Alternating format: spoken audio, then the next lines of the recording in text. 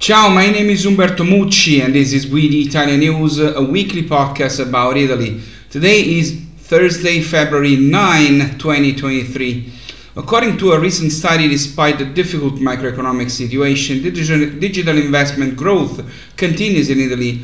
43% of companies will increase budgets for digital technologies this year after the sharp increase in 2022, plus 4%, plus 2.1% in the ICT budgets of Italian companies of all sizes is estimated for 2023. The study also records the growth of collaborations in Italy between large companies and digital startups this year, with the latter increasingly emerging as a source of open innovation. 7 out of 10 large companies collaborate with startups or plan to do so in Italy. The economic crisis has paradoxically been a boost to digital investments in our country. 28% of Italian companies have taken the stimulus to accelerate them during 2022. The first concrete actions to implement the European Recovery Plan, which within it includes major investments in the area of digitalization, also came into focus. And digital innovation affects not only Italian businesses but also citizens. With more than 6 million digital identities activated and more than 7 million electronic identity cards issued, the number of citizens using digital identity to access public and private online services continues to increase in Italy. In the past year, accesses via digital identity totaled more than 1 billion compared to 570 million in 2021. The Italian app to digitally access public services was downloaded over 32 million times at the end of 2022, a 117% growth over 2021. Last year also saw the acceleration of the use of electronic payments through the public platform. About 332 million transactions were made in Italy in 2022, with an economic countervalue of more than 61 billion euros.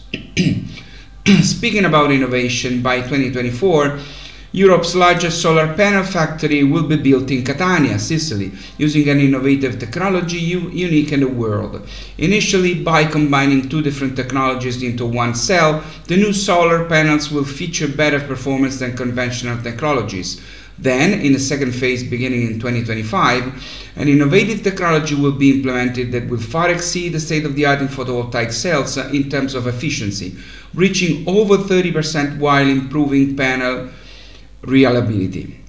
And talking about photovoltaic, it is interesting what is happening at the Pompeii Archaeological Park, where architectural constraints are being transformed by enhancing heritage and sustainability via the installation of solar panels identical to terracotta tiles that produce the electricity needed to light the frescoes. These photovoltaic tiles, called invisible solar panels, are made in Italy, built in Camisano Vicentino, a small Italian municipality of just over 10,000 inhabitants in the province of Vicenza in Veneto. Invisible photovoltaic panels can take over on the appearance of stone, wood, concrete or brick. Such a solution can be installed not only on roofs but also on walls and floors. One of the effects of this digitalization is also that bank branches are disappearing throughout Italy. In 2022, banks closed 554 branches nationwide, a further 2.6% contraction from 2021. The number of Italians who do not have access to a bank branch in their municipality of residence is more than 4 million, almost 250,000 more than a year ago. These numbers are destined to grow. 6 million Italians residing in municipalities in which there is only one branch left are likely to be in the same condition soon. The phenomenon is not advancing evenly among different areas of the country. In 2022, the hardest hit regions were Lombardy, minus 3.6%, Lazio, minus 3.5%, Molise, minus 3.4%, and Friuli Venezia Giulia, minus 3%. Banks are effectively disappearing from entire regions. In Molise, municipalities without a branch are now 82%. In Calabria 71%, in Piedmont, Valle d'Aosta, Liguria, Abruzzo and Campania the figure is over 50%. The national average is 39.9%.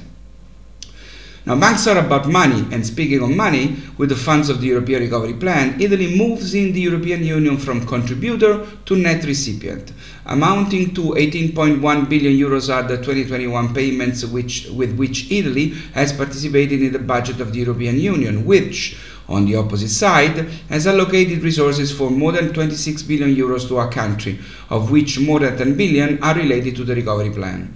An overall increase of 129.2% that reversed Italy's position from that of a contributor to that of a net recipient on the European funds side. Throughout the period from the 1970s to the 1990s, our country was a net recipient, receiving more European funds than it paid out, but the situation reversed with the beginning of the 2000 decade. Now we are back to the situation of the last century. Wedding tourism is booming in Italy, with over 11,000 overseas couples tying the knot here in a country last year, according to the Destination Weddings in Italy Observatory. Tuscany was confirmed as favorite Italian region foreign wedding destination with 21% of the total, followed by Lombardy, Campania, Puglia, Sicily and Lazio. And the survey said that the foreign wedding industry has big margins for expansion. Based on the length of stay of couples and guests at the ceremony, 2022 saw a turnover of 600 million euros, about 11% more than the levels we had in Italy in 2019.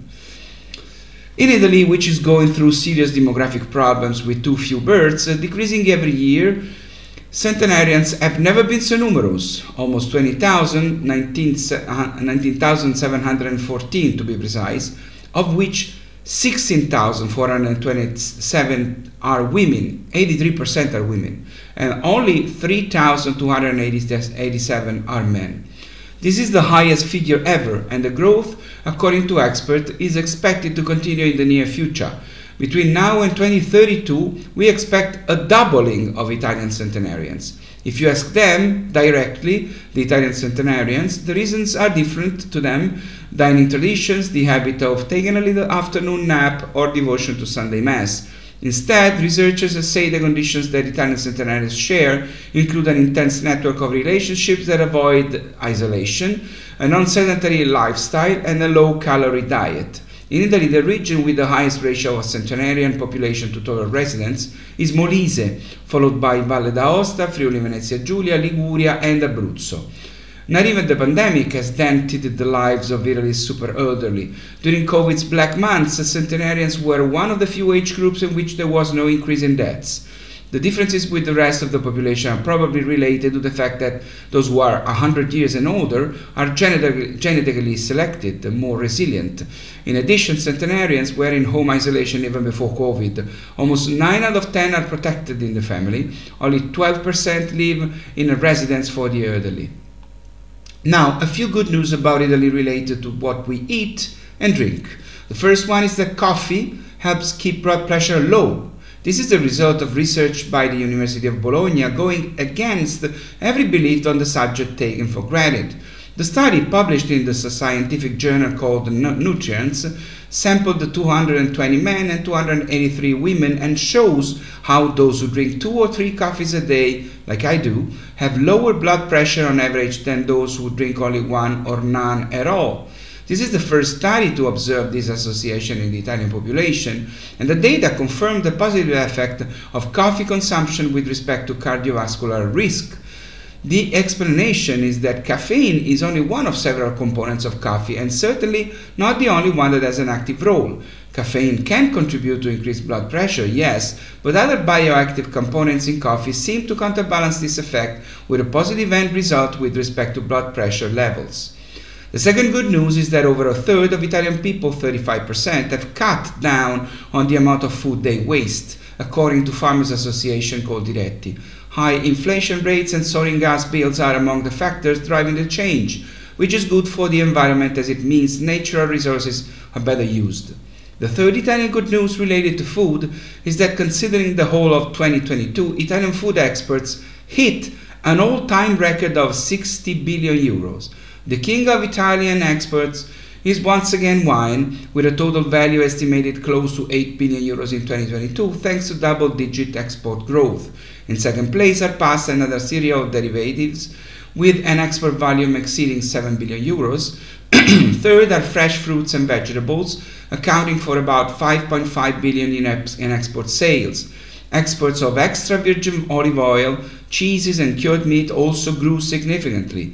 Germany is still the main outlet market for Italian food exports, with sales up 13%, ahead of the US plus 20% and France plus 17%.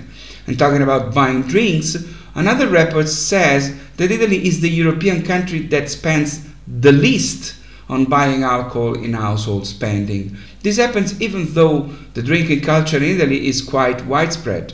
Almost 1% of European GDP is spent on alcohol, the highest level of consumption in the world, driven mainly by Northern European countries where people also drink to defend themselves from the cold.